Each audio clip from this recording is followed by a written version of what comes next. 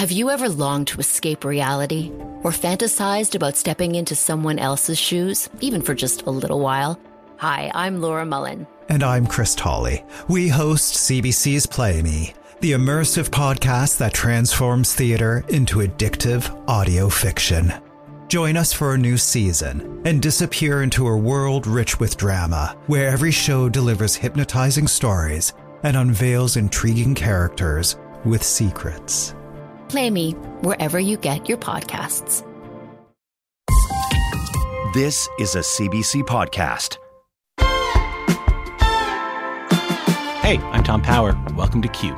So one of the strange things about being a really great actor, like a truly great actor, is that you can be so great that it's invisible.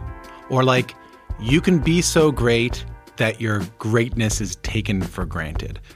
Like, I don't know, like someone like Meryl Streep or Daniel Day-Lewis, when they show up on your screen, you think like, oh yeah, there's an actor. That's someone who's acting. But take Paul Giamatti. He's one of the most in-demand actors of our time. You've almost definitely seen him in something that you love. But there's a theory out there that he's so good that he's not considered great, if that makes sense. That's led to him being called the best actor that's never been nominated for Best Actor. Paul first got a lot of attention for playing Howard Stern's boss in the movie Private Parts, WNBC. He has some great stories about that. He got a lot of attention for his role in the movie Sideways by the director Alexander Payne. And now, thanks to his performance you might have seen this year in another movie by Alexander Payne, The Holdovers, Paul's been finally nominated for Best Actor in the Oscars. So The Holdovers, just quickly, is about a Christmas holiday at a boys' prep school where Paul's character, who's this curmudgeonly teacher, goes through a bit of catharsis with a student that he comes to grudgingly like. Anyway, Paul and I cover a lot here. How making this movie reminded him of his own experience going to these massive American prep schools, why he wanted to shout out teachers at his speech at the Golden Globes this year, how the death of a parent can motivate you in strange ways, why it was important that his character in Private Parts be called Pig Vomit and not Pig Virus. That'll make sense. And why he's happy the big nomination, when it finally came when he's a little older. Here's my conversation with Paul Giamatti. How are you? I'm good, man. How are you? Thanks for having me. I'm not as good as you. Best actor, pretty good. Yeah, not bad. Yeah, feels good. Yeah. Nice. How do you find that thing out? Is that a phone call? Yeah, actually it is. I mean, I got a phone call from my manager, who called me and told me I didn't watch it on TV. You could watch it on TV, but I didn't have the guts to watch it on TV, so I was asleep. I said, I'm just going to sleep and somebody will tell me what happened, and that's what happened. Is that like avoidance? Like if I don't watch it, I don't have to know whether it came up or no? Yes. Pure avoidance, just fear. Just not wanting to, just nerves and fear and anxiety and not wanting to know, and somebody else will tell me. It'll be easier to hear from somebody else. Is there a celebration? Is there a woo-hoo, Oh, sure, of course. Yes, no, there's great joy. And then it's a wonderful thing, and it really is, and I can feel good about it. I definitely do, very much so. I'm glad to hear. And I loved the In-N-Out, when you won the Golden Globe, the picture of you at In-N-Out Burger. Now, Had I been in Los Angeles, I would have gone an In-N-Out Burger after finding out that I'd gotten nominated. I love In-N-Out Burger. It's just not as fun to go to Five Guys, No, it isn't. It's not quite. It's good. Yeah. I like them, but it's not quite the same thing. So I love The Holdovers. So I'm trying to be careful about how I say this. I know when Alexander Payne was making it, he had an era on his mind. And he was thinking about the 1970s. So he was very careful about the cinematographer that he chose and the director of photography that he chose. He was very careful about the coloring of the film. He was very careful about like the poster of the film, all sort of looking back into those eras of like 70s films, like maybe like The Graduate or something like that.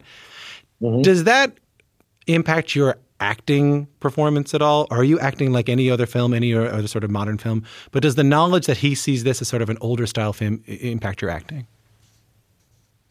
Probably at some levels, yes. I mean, it does, but in kind of just an unconscious, imaginative way.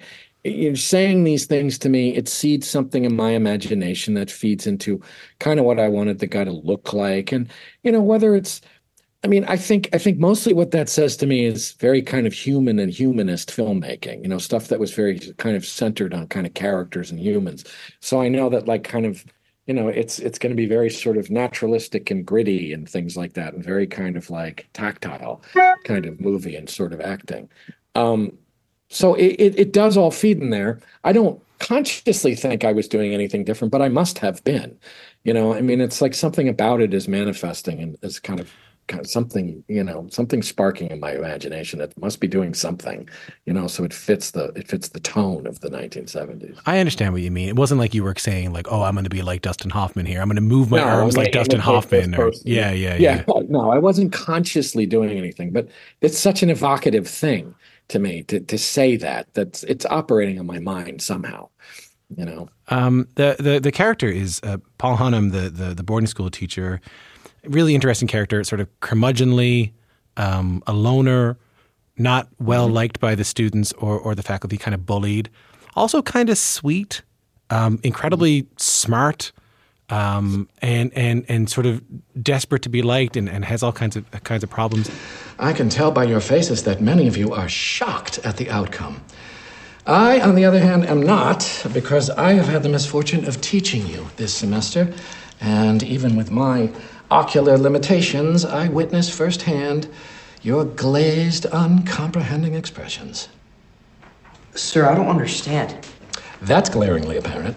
No, I can't fail this class. Oh, don't sell yourself short, Mr. Coates. I truly believe that you can. I'm supposed to go to Cornell.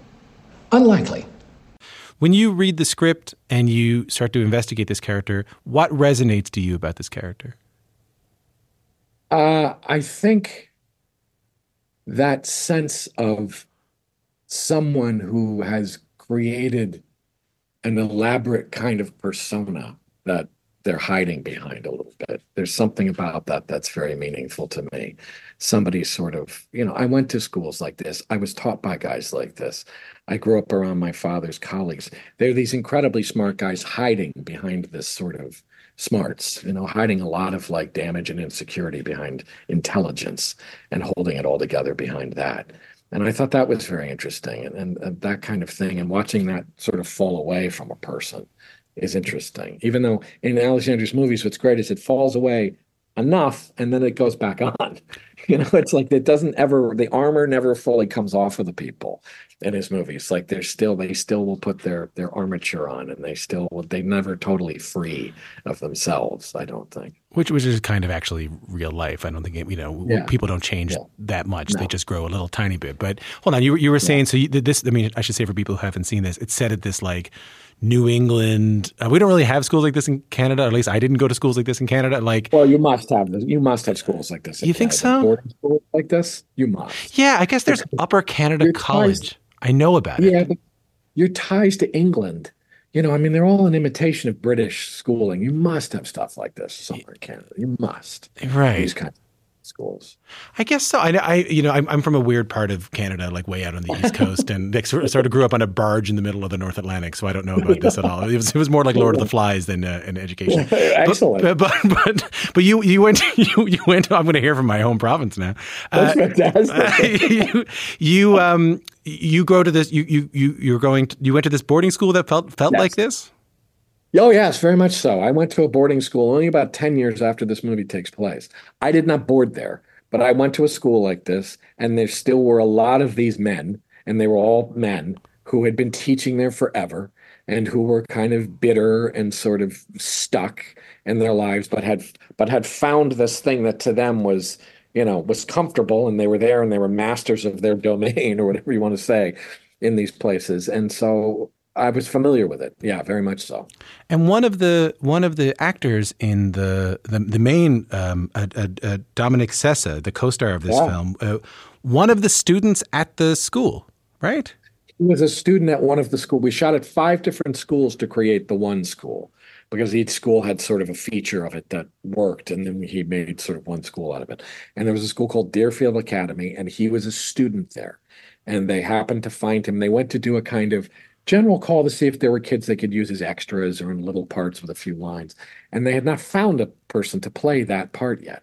And he came in. And now there's a way in which that guy looked 70s. There's something very 70s looking about him already. He seems like something out of one of those movies. And so that fit the whole vibe of it too. As you were talking at the beginning about what is it about the 70s thing. Like he found somebody that looked 70s to act with, so it was kind of great. He also found someone for you to act against that has never acted before. Yeah, but you wouldn't have known it. No wonder you're afraid of women. I am not afraid of women. Sorry, I shouldn't have said anything. Dr. Gertler says I don't always give consideration to my audience. Oh. And who is Dr. Gertler? My shrink. Has Dr. Gertler ever tried a good swift kick in the ass? Okay. All right, now your turn. Go ahead. Tell me something about me. The kid was incredibly grounded, smart, very good, really good. I didn't ever feel that I was working with somebody hugely inexperienced or anything like that. He was remarkably calm, remarkably confident about it, and he was a former athlete, hockey player. And I often think athletes make good actors because they want to get in there and play the game. And they want to know, what do you want me to do? Coach, tell me what to do. And so I think he had that sort of attitude, good work ethic. I felt like I was working with a guy who had done bunch of films already. That being said, I'm always interested in the idea of like a beginner's mind, that you can only be a beginner once. So you, this actor who's been in the business for a couple of decades now, right? And when you have been on a lot of things, just a lot of TV, a lot of film, and you're watching someone across from you act in a big thing or kind of act really for the very, very first time, is there anything you're experiencing, anything you're acknowledging, anything you see? Yes, and I think that there was a way in which his freshness and his newness and his beginner's mind made me slow down a little bit and be a little bit more reflective about things and actually sort of go, okay, here I am. I'm going to be putting into effect all of this experience I supposedly have. Does it work? Is it good? Do I have this right? In a way, help me understand that better. What do you mean? I just sort of felt like I could, because you get in there with somebody who's done it a million times. There's a certain, not autopilot, but there's a kind of practiced thing. I can get in there and do your thing fast for you. You know what I mean? But he was slowing down and he didn't know certain technical things, or he would have a lot of questions about his character, or he wasn't sure about something. He just was more kind of thoughtful and kind of approaching it new and open in this way that made me slow down. And maybe just go like, whoa, wait a second. Like, I can be a little bit more thoughtful about this than I usually am. You know what I mean? I can be a little bit more, let me just slow down for a second like this guy is, and sort of like not worry about getting it done and getting on to the next thing. You know what I mean? There was something very kind of lovely about that. Right, because when you first started going on to sets, when you first started acting, you were that guy. You were like, what is this? Where is that light? What do I do here? Yes, I was that guy. I totally was that guy. Yeah, absolutely. I don't know if I had that effect on anybody, but I I don't know if I had the same effect, but I was definitely that guy for sure. And he's learning, and it's that learning process made me slow down and enjoy it and savor it and reflect on it a little bit more. So your dad was the president of Yale, is that right? Yes. And then it went on to work so surrounded by academia, similar kind of thing to what we're talking about here. All teachers, all over the place in my family. Everybody's a teacher. Yeah. And then your mom was a teacher. When you won your Golden Globe, I thought the speech and the dedication was really lovely. Just take a listen to this. It's a movie about a teacher. I play a teacher in it. My whole family, they're teachers. All of them, going back generations. Teachers are good people. Got to respect them. They do a good thing. It's a tough job. So this is for teachers as well. Thanks, guys. Thank you. Why did you do that? Well, because I think I had been thinking a lot about, people have been talking to me about the setting and the fact of a teacher and, is he a good teacher? Is he a bad teacher? Does he learn to be a better teacher? I was thinking about teaching a lot. The whole thing made me think about my family a lot too, and I was drawing on a lot of memories and things from my upbringing and stuff. So teaching and teachers was very present to me, and something very moving to me about the end of this movie when he says goodbye to the kid. Giving away stuff, but whatever. When he says goodbye to the kid, you realize that teachers do that over and over and over and over again. They say goodbye to kids that they become attached to. Good teachers, they get attached to a lot of them. This guy was attached to one, and he's never going to see this kid again. And there's something about it that just teaching was very much in the forefront of my mind. And while I've been walking around talking about this movie, it's still in the forefront of my mind. So when you get up on stage, you think to yourself, I'm gonna make sure teachers. I did, actually. I sort of thought, I'm going to say something about teachers, because it's like it's tough right now in America for teachers. I mean, it's always tough for teachers. It's a tough job. I thought about being a teacher. There was a kind of an assumption I would be a teacher because everybody was a teacher in my family. So of course everybody's just going to go into teaching. It's like the family business, but I didn't. And what happened? Why not? I don't think I would have been any good at it. I don't think I would have been very good at it. And I think the idea, I loved acting. So that's really what I loved. And I don't think the idea of spending all of my time studying, 15th century Portuguese poetry or something. I just was like, this is not going to work for me, so it was like, it wasn't gonna. I needed more adventure and excitement in my life. I needed the action-packed life of a professional entertainer. When did you know, you said I loved acting. When did you know you loved acting? Always. I always loved play acting, and I always loved dressing up and being a character from the time I was a little kid, even just running around the house. That was just a thing I was constantly doing, and my brother and sister were constantly doing with each other. And I always looked forward every year to the kind of silly school play that we would do. Whatever, it didn't matter, play a tree kind of thing. I was out of my mind with excitement to be in a play. So I always loved it. It wasn't until I sort of graduated from college I thought maybe I can do this professionally. Maybe I could actually do it. It's a funny decision to make, and not to presuppose anything, but I always find the idea of like choosing a path in the arts where it's a hard road. Gratitude is assumed, but it's a hard road, and a lot of the time it doesn't work out. Yes. And you got a dad who's, this might be TMI, but I'll ask it. You have a father who is the president of Yale. Then it's like commissioner of Major League Baseball for a while. Is that right? Very briefly. Yep. High level stuff in the United States. To choose to be an actor, full of a life full of risk, not an easy discussion, I would assume, with the folks. No. Well, no, actually, first of all, one of the things was my dad died before I made the choice to be an actor. But I think part of the reason I did decide to do it was his death was very destabilizing. But it was also, you watched a guy who did all this remarkable stuff and was gone like that. But also, he was 10,000% a guy who would say to everybody, you have to do something you love. If you can do something you love, you have to do that. And I know that in his mind, he said it once after seeing me in a play in college. He said, you're doing the thing you're supposed to be doing. And I knew that in his mind, it was the right thing for me to do and I should do it. And so it took me some courage because I was scared to do it. But I did do it because I think he would have totally been fine with me doing it. Absolutely. I can relate to you on that. I started doing this kind of work. I got to tell my dad I got a job at the CBC. That's awesome. And I was moving to Toronto, and he died. Awesome. And he died 2 weeks later. But at least he died knowing. That's awesome. You know what I mean? Yes. Yeah. And that's the thing is, I know my dad died before I made the decision to do it. Before I did, he never saw me act professionally. Nothing. But I know that he thought I should do it. I know that he would have been fine with it, and I know he thought I should do it. So somehow I know he knows I did it, and so whatever. That's a beautiful thing. A lot of the times it's like, he died, so I can do it, Now I'm free to do whatever the hell I want. No, but he would have been fine with it. He wouldn't have had a problem with it. He just wasn't, he took weird risks. It was a weird thing to go from being the president of Yale to being the commissioner of baseball. And a lot of people were like, what the hell are you doing? And what is this guy doing here? He was a kind of a risk taker in his own way.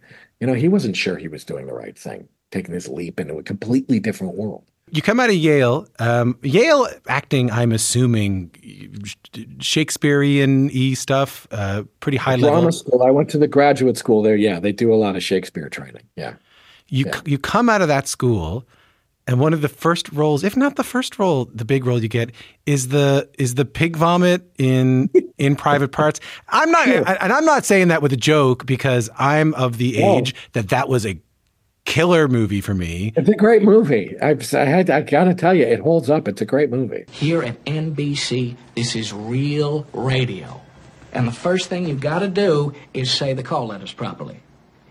Okay? Now, I'm going to teach you how to say them. All right? And, you know, I hope you can get them. Because, see, you don't have a real good voice like IMS, Captain Frank, and nothing. So we're going to have to practice it. What a thing, though, to come from Shakespeare, Yale Drama School to... Well, yes, to come from Shakespeare into that. But I was all for that. I mean, that was the kind of thing. I mean, to do Shakespeare would be great. I didn't do much Shakespeare. But then to land in that. But, you know, in a way, a character like that is kind of got this big size. I mean, it's a big, ridiculous, over-the-top clown part, you know, that has its, that, you know, isn't that far from feeling Shakespearean in some ways. I mean, it's got all these kind of big, crazy, screaming arias that I have in this thing. And it's kind of, you know, there's something about it.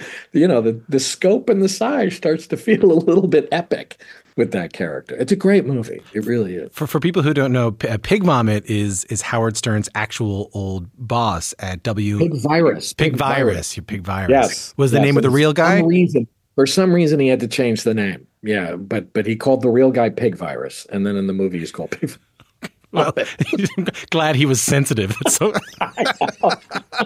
of all the things that Howard Stern could change in his life. Yeah, totally. I'm like, did the guy trademark his name? I'm like, what's the are you afraid you're going to get sued if you call him Pig Virus? It's really fun. Anyway. So for people who don't know, Pig Virus was this real guy, the head of WNBC on that Howard would work for. It was Howard drove him crazy. He used to put him on the air. He used to go to his office. It was his real foil. The way it's said properly is WNBC.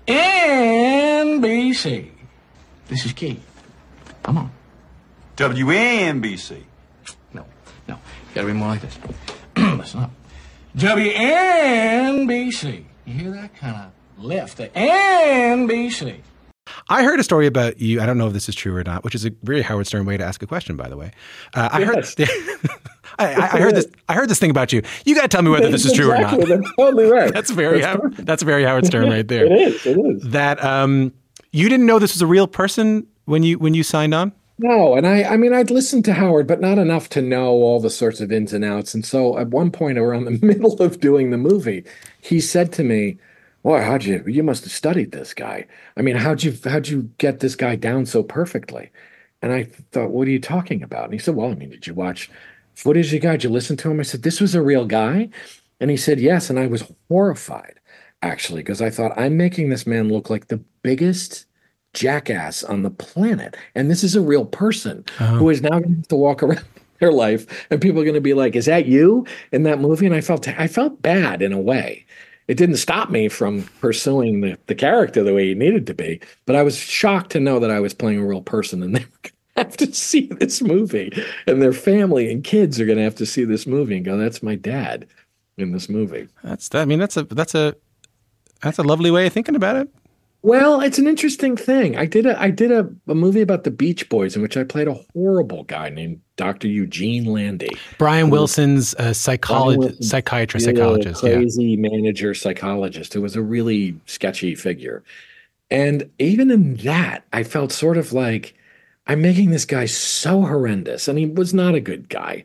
But I thought, he's got like kids and stuff. And I'm like, there's a sort of funny kind of guilt I sometimes can feel playing a real person who's still alive. Yeah. And I'm like, that they're alive and they have to sort of see this and deal with this thing that I'm putting out there in the world, that I hope it's not it doesn't make their lives worse in some way. That's lovely. I mean, your concern could be, I don't want to run into them in an alley somewhere. And, you know. Well, there's that too. More Paul Giamatti coming up.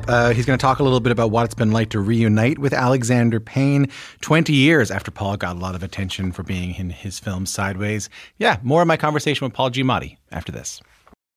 Are vegans actually unhealthy? Does cannabis ruin your sleep? And why are so many men taking testosterone supplements? I'm Mitch. And I'm Greg. And we're the creators of the popular YouTube channel ASAP Science. Every week on our podcast Side Note by ASAP Science, we explain the science behind a controversial subject with recent research, up-to-date studies, and ridiculous stories so you are entertained while, bam, simultaneously learning. We're here to make science make sense. Download Side Note by ASAP Science wherever you get your podcasts.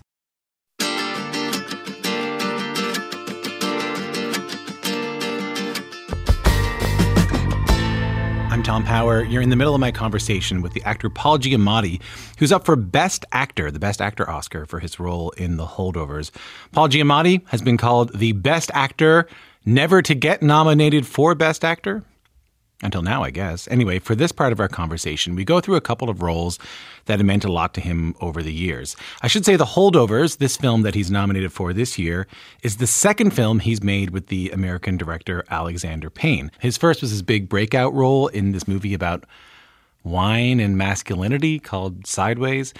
And Alexander Payne is this director who can be kind of mysterious if you read about his movies at all. Like, there's obviously something that sets him apart from other directors, but it's never been really clear to me what that is. So I asked Paul Giamatti about it, and his answer, while it's super inside filmmaking, was still really interesting. Here's the rest of our conversation.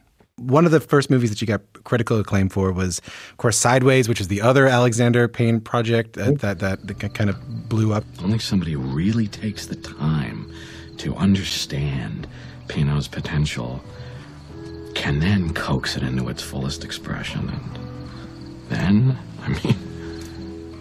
then, its flavors, they're just the most haunting and brilliant and thrilling and subtle and ancient on the planet. When you walked back on set to do The Holdovers, after doing a lot of stuff in between, were there characteristic things that you remembered from the first time with Alexander Payne that you went, oh yeah, this feels familiar. This is how this set works? Yeah. Rehearsing was something, in the way we rehearsed, the reading things over and over again, the kind of collegial thing he would do, sort of hanging out, watching movies. He'd say, let's watch The Last Detail. This is a good... And he really wanted Dominic to see these movies. Watch movies with you? Yeah, we'll sit and watch movies with Alexander. Sometimes he'll screen them for the whole crew because he'll just be like, let's watch some movies. And he's wanted to get it in people's heads, that 70s thing, a little bit, not to literally do anything, but just to get people in the spirit of it. And then, you walk on set, and it was interesting because I talk about this a lot with him, and this was the same. It hadn't changed, and there was no reason for it to change. But he doesn't use a video monitor. So in other words, he doesn't have this kind of, there's the set where everybody's being filmed, and then there's a live video feed that goes to another sort of room where everybody's sitting, the producers and everybody are sitting around watching a screen. And he eliminates that. He doesn't have that. So that you actually, it creates a very different environment because it's not a hierarchical or divided workspace anymore. It's one place where everybody's working together. And that's a huge difference. I can't tell you what a difference that makes. Let me do, for people like me who are listening to this, never been on a set before, let me make sure I understand it. Yes. There is normally the performance shot by cameras. That feed then goes to a room where producers or wherever there's a separate space. There's a video monitor, and you're watching it. They watch it there. That most of the time, most movie sets you go to, and for the past 40 years, longer. And these are the muckety mucks, the muckety mucks, and it's a lot of the muckety mucks. And to me, it makes it hierarchical, and it makes it feel like this is where all the important people are, and all the schmucks are over here doing the grunt work, right, and stuff. Everybody's sort of sitting over there. That gets eliminated, so that there's and there's also, it's a big waste of time moving the thing around and having, and all of it changes everything because all of a sudden everybody's working together. He sits right by the camera. He keeps the crew pretty streamlined. It's not a big, huge crew. You eliminate all the guys who have to do the video feed. It was a whole thing. And it's like, and you have this much more kind of streamlined, small, close, intimate set because he's right next to the camera and he'll talk to you sometimes while the scene's going. Or if you have a solo scene where you have anything to say, he'll talk to you while it's going on. And it's incredibly different and special and really, really warm and intimate. It's really nice. I love that. Just being cautious of time here. I wanted to ask you. This is a Canadian show.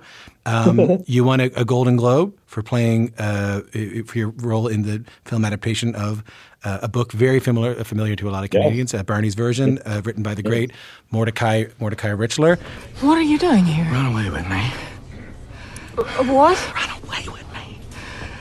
Or stay with me. I don't care. Or I can go with you. Are you out of your mind? No, I'm bent over backwards in love with you, Miriam.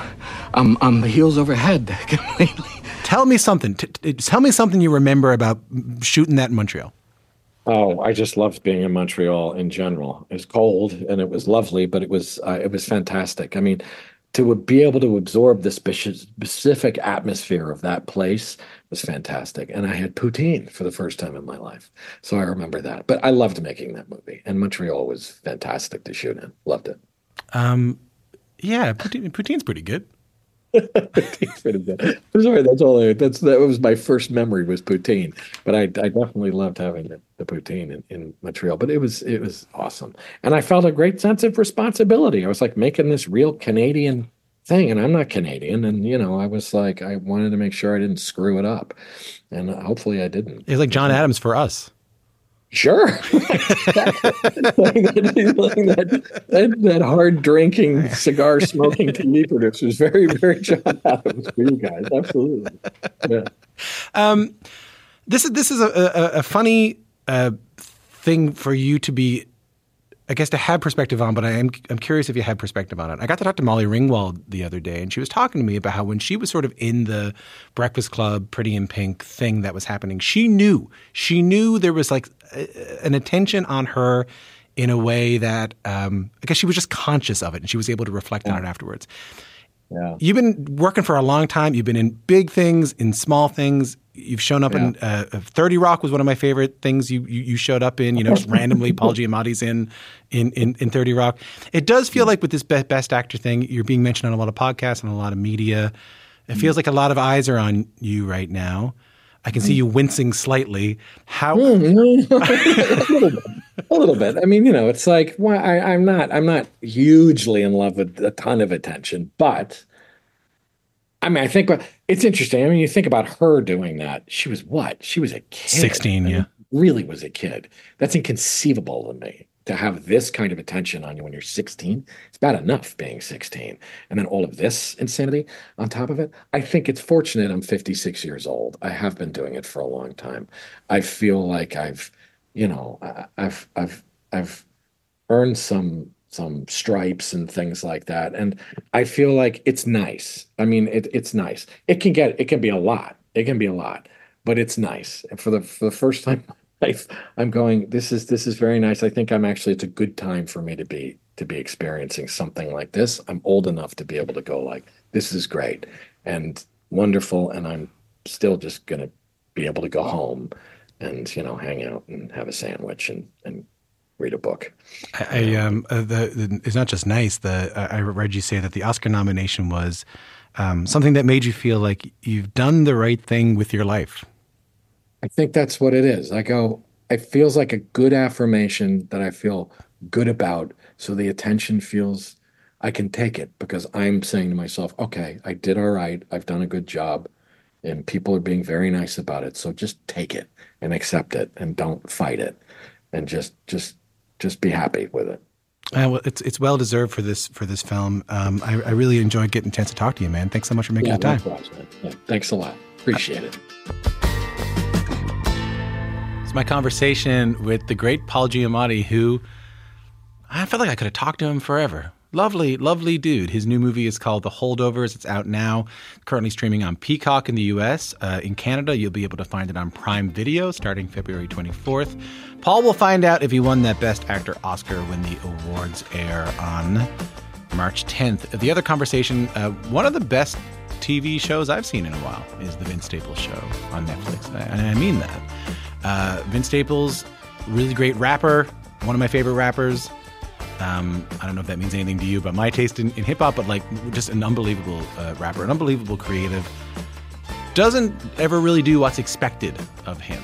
And you really see that in this new show. Anyway, you're going to hear us talk a little bit about that over on the podcast or wherever you got this one. We'll see you soon. Later on.